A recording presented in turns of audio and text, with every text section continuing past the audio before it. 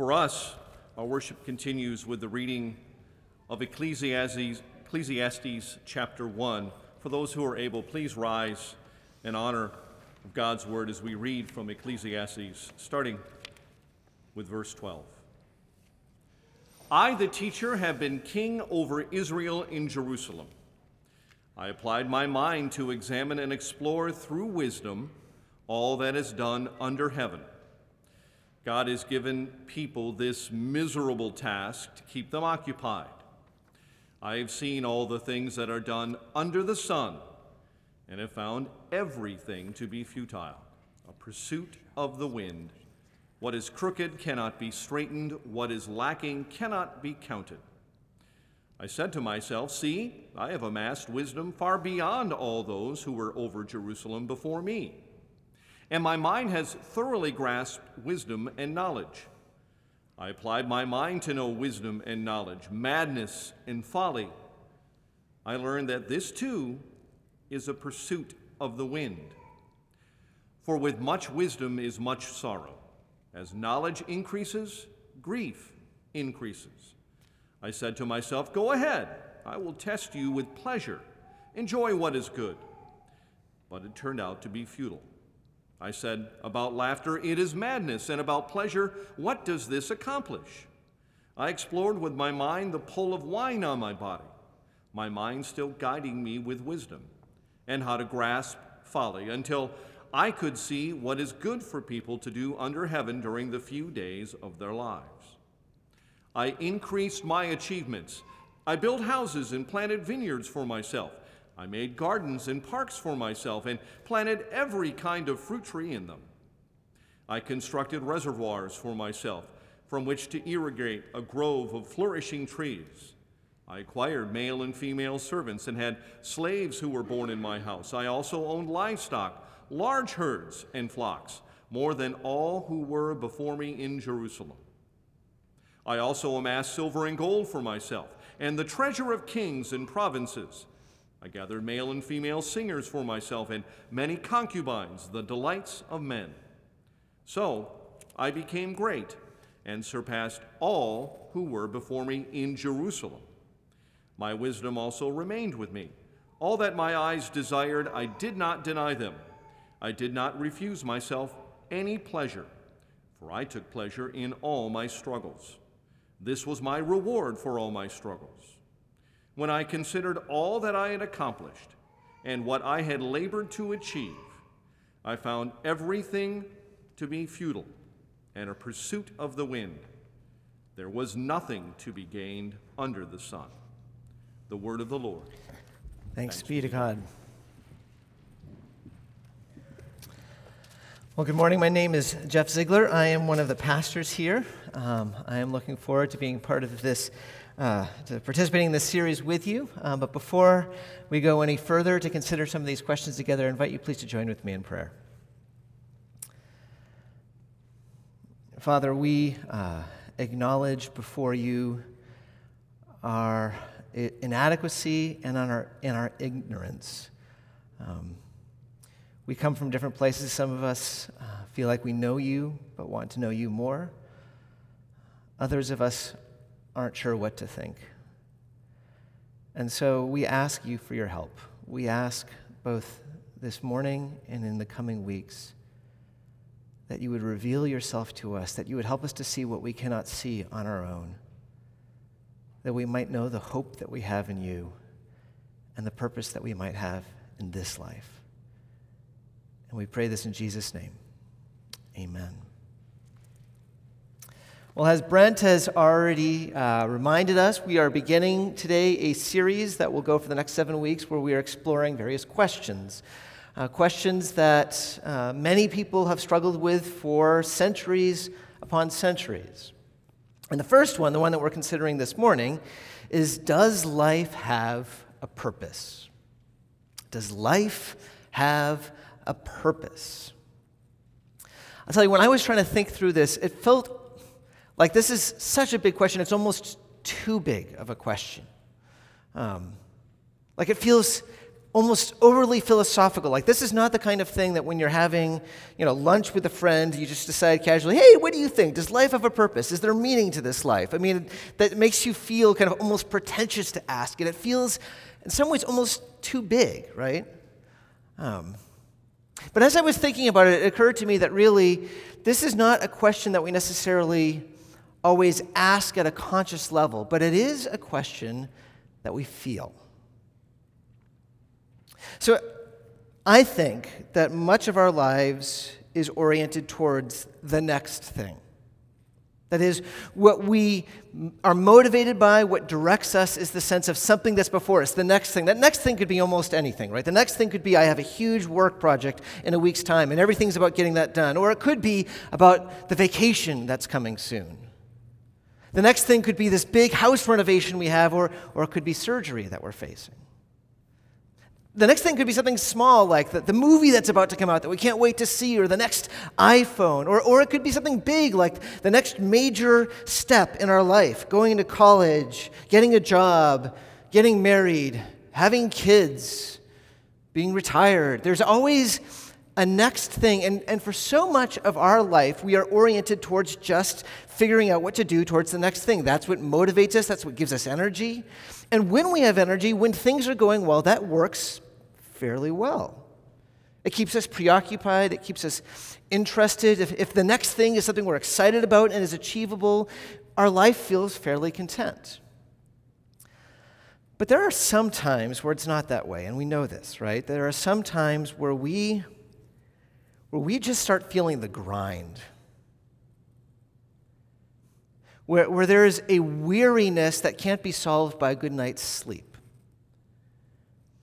Where we just feel, okay, there's another thing, and there's another thing, and we start asking ourselves, why am I doing this? What's the point? Now, sometimes when we come to that point, we find ourselves making a major life change. We move to a different place, or we change our job, but usually that doesn't end up really solving the problem. We find ourselves eventually again in that grind where we're just facing the next thing and we're wondering, why are we doing this? And what we're asking, whether we realize it consciously or not, is, what is my purpose? What is the larger thing, the thing that I'm a part of that explains all of these different steps that I'm taking? Why am I doing this? Whether we ever acknowledge that question or not, I would say there's something fundamental about that question to who we are. It is something that is deeply at the core of us. We need a sense of meaning to be able to live well. I shared this story before, but there was in a nursing home, there was a time where a person was able to convince the nursing home director to bring a whole bunch of pets to the nursing home. We're talking dogs, we're talking cats, we're talking rabbits, we're talking parakeets. And the effect of these pets was profound. People who had not been walking, getting out of bed for months, suddenly got up to be able to walk a dog. People who they had assumed could no longer speak started speaking. The need for psychotropic drugs went down more than 33%, and even mortality rates decreased by 15%. It was like the whole nursing home experienced an awakening because of animals. And the explanation that the person who kind of began this process gave was, we just have a fundamental need for a reason to live. We need purpose. Now that's a fundamentally human thing. You don't see animals with that, right? Like, you don't see a cow who's been chewing grass suddenly lifting its head and wondering what the point of it all is. You don't see bees going, why am I making this honey again? Animals just go on and go on, but we don't. We feel the need for something bigger, right? We feel the need for a meaning, a purpose, an explanation for why we move from one thing to the next to the next. It might sound all philosophical. What is my purpose? Is there a purpose in life? But it is enormously practical, and it's something all of us feel. And it is something that the Bible itself asks. This book that was just read from, Ecclesiastes, certainly not the most cheerful of books you might have noticed, but it's focusing on specifically this question. When I look at this life, can I find purpose in it? And surprisingly, the answer that this person who calls himself the teacher comes to is that if I look at this life, in this life, I cannot find purpose to it. So what we have here is something spoken from the perspective of King Solomon. You might notice how it begins. Our passage starts with the teacher. If you don't have your bulletins open, I'm going to be kind of working through that passage, and I invite you to kind of look at it with me. And you see how it begins. I, the teacher, that's the name he gives to himself, have been king over Israel in Jerusalem. There are some debates among scholars. Is this actually Solomon who's writing this, or is this Solomon's biographer who's writing from the perspective of Solomon? But regardless, he is speaking from the perspective of Solomon. He is telling Solomon's story. If you're not familiar with Solomon, Solomon was the king who had everything going for him. We might think of like modern day celebrities that feel like there's a lot going for them, like of George Clooney or Bill Gates or, the Kardashians. Like there's all these celebrities who have everything going for them. They have nothing compared to King Solomon. I mean, King Solomon was the great king of Israel. He established peace and prosperity for his nation, making them a superpower. He established this fantastic temple that is considered by some to be one of the great ancient wonders of the world. If you were looking for approval ratings, his approval ratings would have gone through the charts. He did so much. And he's so wise. I mean, even today, sometimes people will be spoken of someone having the wisdom of Solomon. Even his Proverbs we continue to study today because of his famous wisdom. And he was incredibly wealthy, riches that are really in some ways beyond our ability to comprehend. He was a person who had absolutely everything going for him. Whatever we might aspire to, whatever might motivate us, he has. And so he asks this question in the midst of it. What's the purpose? What's the meaning of this? Do you see? That's how he says at the very beginning. I have been king over Israel and Jerusalem. I applied my mind to examine and explore through wisdom all that is done under heaven. And here's his conclusion. Verse 14. I have seen all the things that are done under the sun, and I have found everything to be futile, a pursuit of the wind. What is crooked cannot be straightened. What is lacking cannot be counted. Have you ever had, maybe because of it being in the wrong place in a dishwasher, like silverware get bent in a wrong shape? Have you ever tried straightening that silverware back up? Sometimes you can, because the bend is just in the right place. But sometimes, at least for me, I find myself, when I'm trying to bend it right again, it ends up making another bend, and now I just have like this bumpy silverware, and there's like no way of flattening it. And Solomon's saying that's the way this world is. It can't be straightened. There's always something that's breaking apart, and you fix one thing, something else happens. I mean, think about that. Like, we have to get, like, oh man, my brakes need to be repaired. The brakes repaired. Suddenly we discover that our roof is leaking. We need to replace our roof, and that's taken care of. And oh, now we've got a cavity that has to be filling. There's always something, right? And we think about that in society at large. It seems like whenever there's a fix to something, a new technology, a new discovery, it always seems to create a new problem. And it's like we're playing whack-a-mole. With whatever problem comes up, something else. Whatever is crooked can't be straightened, he says. Now, the reason that's significant is if you were to survey, like if you were to go on the streets of Chicago and ask, what do you think gives your life meaning, gives your life purpose? Many, I would say maybe even a majority will say, my goal is just with my life to make things a little better in this world. Right? That's a common thing. I want to make things at least a little bit better. And Solomon is saying, good luck with that. What's crooked can't be straightened. Whatever you do, as much effort as you give, is it really going to make any sort of difference?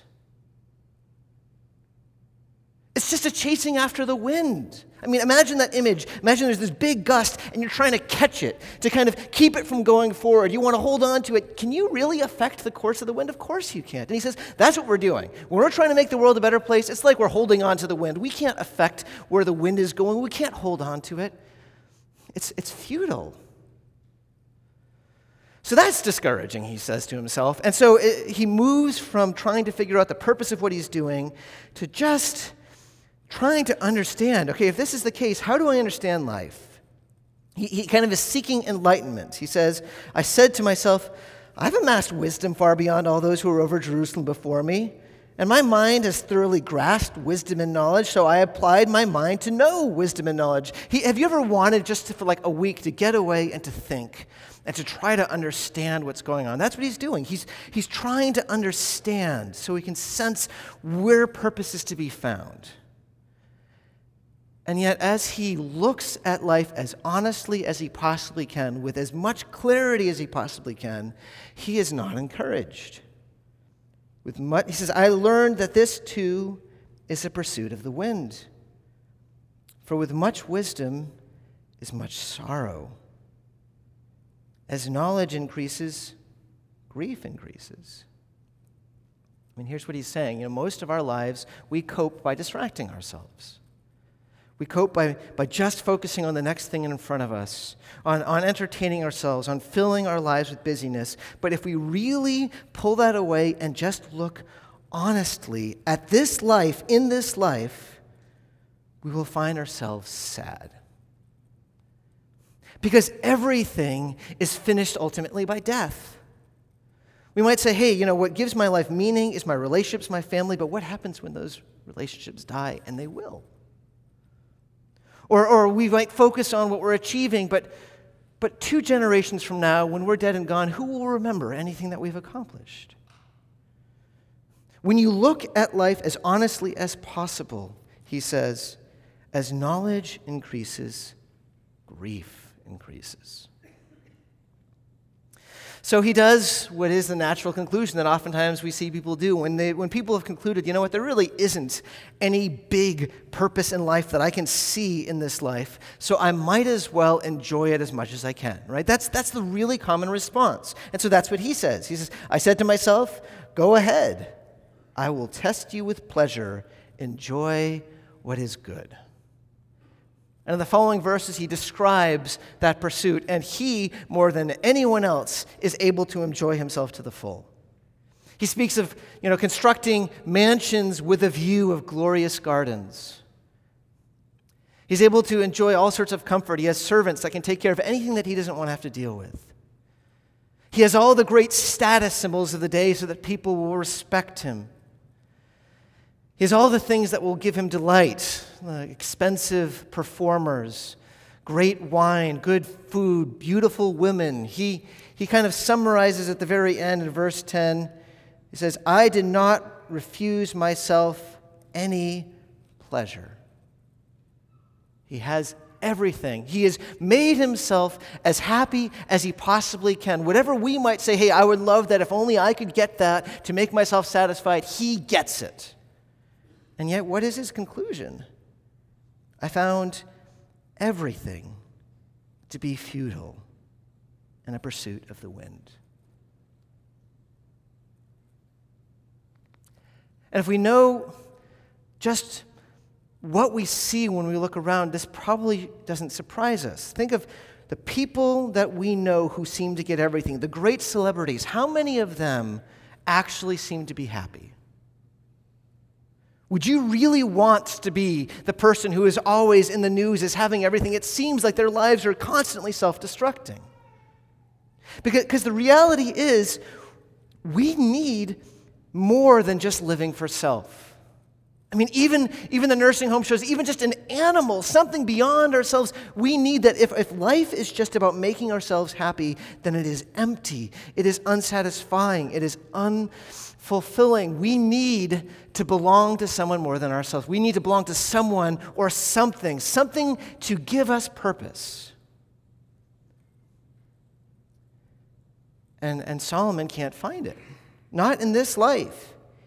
He says, as conclusion, there was nothing to be gained under the sun. Is there a purpose to life? Can I find purpose in this life? Solomon's conclusion is no. Well, that's a downer. Can't imagine this is what you are, hey, I'm going to wake up and brave the snow and go to church this morning to hear that. Probably not what we're anticipating hearing. But before we kind of react against it, I just ask you first to kind of check his math. Like, think through his logic and see if you see any flaws with it. I mean, isn't he right that anything that we seek to do to make things better doesn't ultimately fix this world? That when we look at things, we see grief all around us, and the task of trying to make ourselves happy never works. There isn't anything that he is missing when he is looking at this life, I don't think. But he is excluding something, and that's an important part to also understand. There's this repeated phrase that you see from the very beginning. It says, verse 13, I applied my mind to examine and explore through wisdom all that is done under heaven. Verse 14, do you notice? I have seen all the things that are done under the sun. 2 verse 3 says, I could see what is good for people to do under heaven. And then what's the final conclusion? There was nothing to be gained under the sun. He's repeating enough to show that this isn't just an accident, just a turn of phrase. He is meaning something specific. When he's speaking about under heaven or under the sun, he is saying, let's just look at life the way that many of us sometimes are inclined to do, just as if this life is all that there is. Let's exclude from the equation anything beyond what we can experience in a clear way. Let's remove from the equation God. Let's remove from the equation transcendence. Let's remove from the equation life beyond this life. Let's only look at life under the sun in this context. And if we do, if that's all we see, let me tell you, you will not find purpose. I certainly can't find it. And he's right. There's a quote from the writer C.S. Lewis that I think gets near the heart of this. He writes, most people, if they really learn how to look into their own hearts, would know that they do want, and want acutely, something that cannot be had in this world. There are all sorts of things in this world that offer to give it to you, but they never keep their promise. The longings which arise in us when we first fall in love, or first think of some foreign country, or first take up some subject that excites us, are longings which no marriage, no travel, no learning can really satisfy. There is always something we grasped at in that first moment of longing that just fades away in the reality. The spouse may be a good spouse. The scenery has been excellent. It has turned out to be a good job, but it has evaded us. And that's what the teacher is saying in Ecclesiastes. If we're looking at life under the sun and we're seeking to find meaning and finding purpose, it always evades us. But that's not the only thing that the writer of Ecclesiastes has to say. If we were to look at the very end of the book, he hints about an answer beyond this. He speaks of the meaningfulness of fearing God. And he hints that when we think of life beyond just this life, what might happen beyond death, that maybe there meaning actually can be found. And what is hinted at by the writer of the Ecclesiastes becomes explicit in the New Testament after the coming of Jesus. So here's what the New Testament tells us about this topic. The New Testament says that if the gospel is true, and I realize for some of us that might not be a settled matter, and that's something that we're going to want to continue to think about in the coming weeks. But let's just say, if the gospel is true, then life does have meaning and purpose. If Jesus truly has died and risen from the dead, then all that makes this life purposeless is reversed, and meaning is possible. That's what the New Testament teaches us. Yes, there is still death, and death still rips apart our hearts whenever we see it or think about it. But the New Testament says Jesus has conquered death, and that for all who place their hope in Jesus, there is life beyond this life. Yes, this world, as the New Testament says, is subject to futility. That where right now is crooked cannot be straightened. But the New Testament says Jesus, when he went to death and he was resurrected, he didn't just defeat death, he defeated evil itself. And there will come a day when what is crooked can be straightened. When the oppressed will be vindicated. When suffering will be removed. And so what that means is that even right now has significance. Even right now, as we are thinking together about these questions, if the New Testament is true and the gospel is true, the stuff that we're talking about and the consequences about what we do with it will have eternal significance. And what's more, what you do tomorrow can have eternal significance. You can be giving yourself to serving others who will be with you for all eternity. You can give yourself to seeking to please the God of the universe, and he can be pleased. The Apostle Paul puts it this way. He says, "Be steadfast, immovable, always excelling in the Lord's work." And he's saying this after he said that Jesus has risen from the dead. Be steadfast, always excelling in the Lord's work, because you know that your labor in the Lord is not in vain.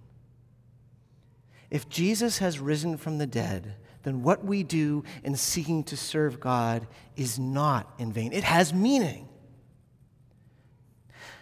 But the claims of the gospel go even deeper than that, and even more significantly than that. What the gospel tells us is that if Jesus truly died and rose from the dead, then you are freed. You are freed from purposelessness because you are freed from slavery to self. The Bible teaches that because Jesus died and rose again, those who trust him no longer belong to themselves. And that is good news. Because it is a burdensome thing to belong just to ourselves. It is a burdensome thing just to live for ourselves. And Scripture teaches that when Jesus died and rose again, he freed us from slavery and he bought us with his precious blood so that now we belong to Christ. Here's how Paul puts it. He says, "The love of Christ compels us. Since we have reached this conclusion, if one died for all, then all died, and he died for all so that those who live should no longer live for themselves, but for the one who died for them and was raised." There is a purpose to life. There is a purpose to life, and it is this: to live for the one who loves us.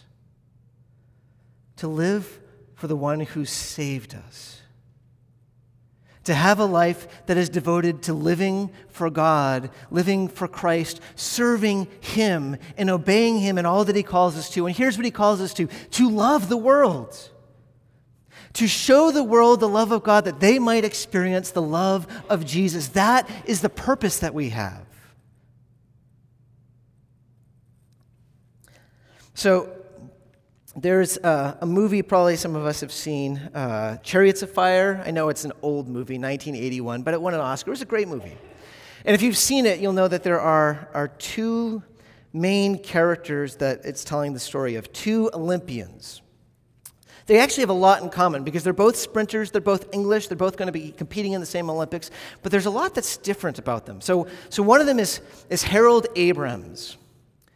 And he seems to have this kind of desperation. He has to win. And every time he loses, it tears him apart. It feels like this is the only way that he can get significance. In fact, he says in the scene shortly before he competes in the finals of the Olympics, he says, "In 1 hour's time, I will be out there again. I will raise my eyes and look down that corridor that's 4 feet wide with 10 lonely seconds to justify my whole existence."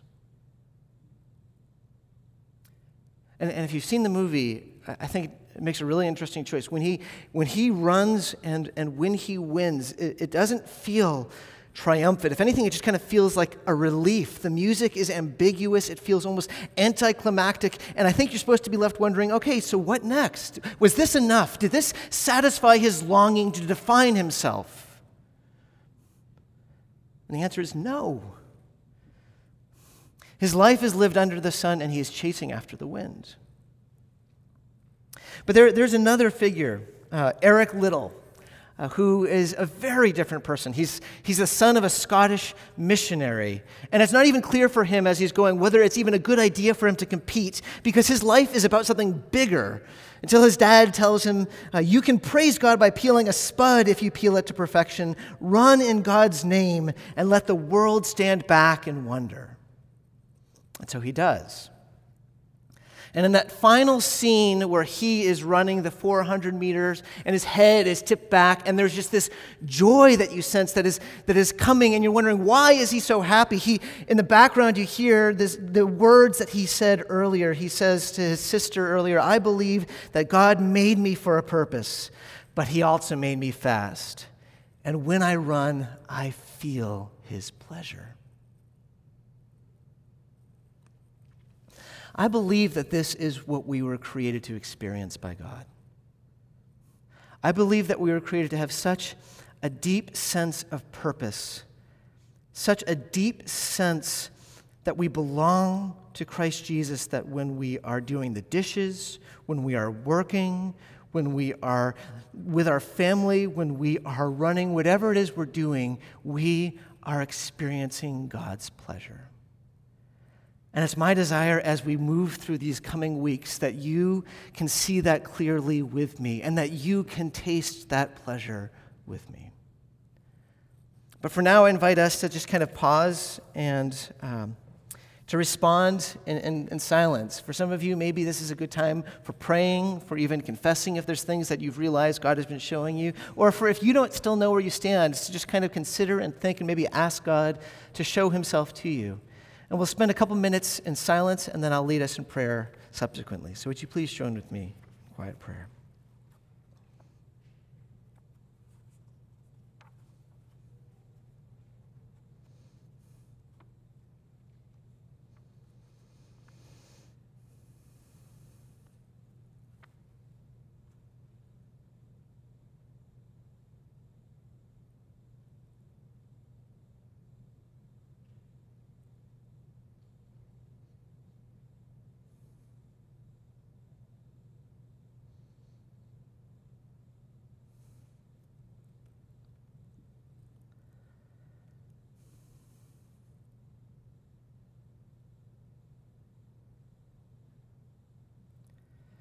Father, as we come to you in prayer, many of us, including myself, confess to you that we so often forget that we belong to you,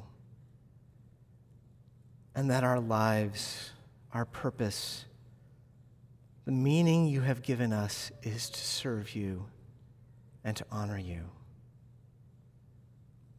Father, we ask for your forgiveness, knowing that you are a forgiving God through Christ Jesus. We ask that you would strengthen our awareness of that. And Father, we also pray, even now, for those who here are trying to understand, are seeking to know the answer to this and other questions. We pray, Lord, that you would make yourself clear, that you would lead us all into the joy that you have for us. And we pray this in Jesus' name. Amen. So God's word reminds us of the truth. It says, remember these things, O Jacob and Israel, for you are my servant. I formed you. You are my servant, O Israel.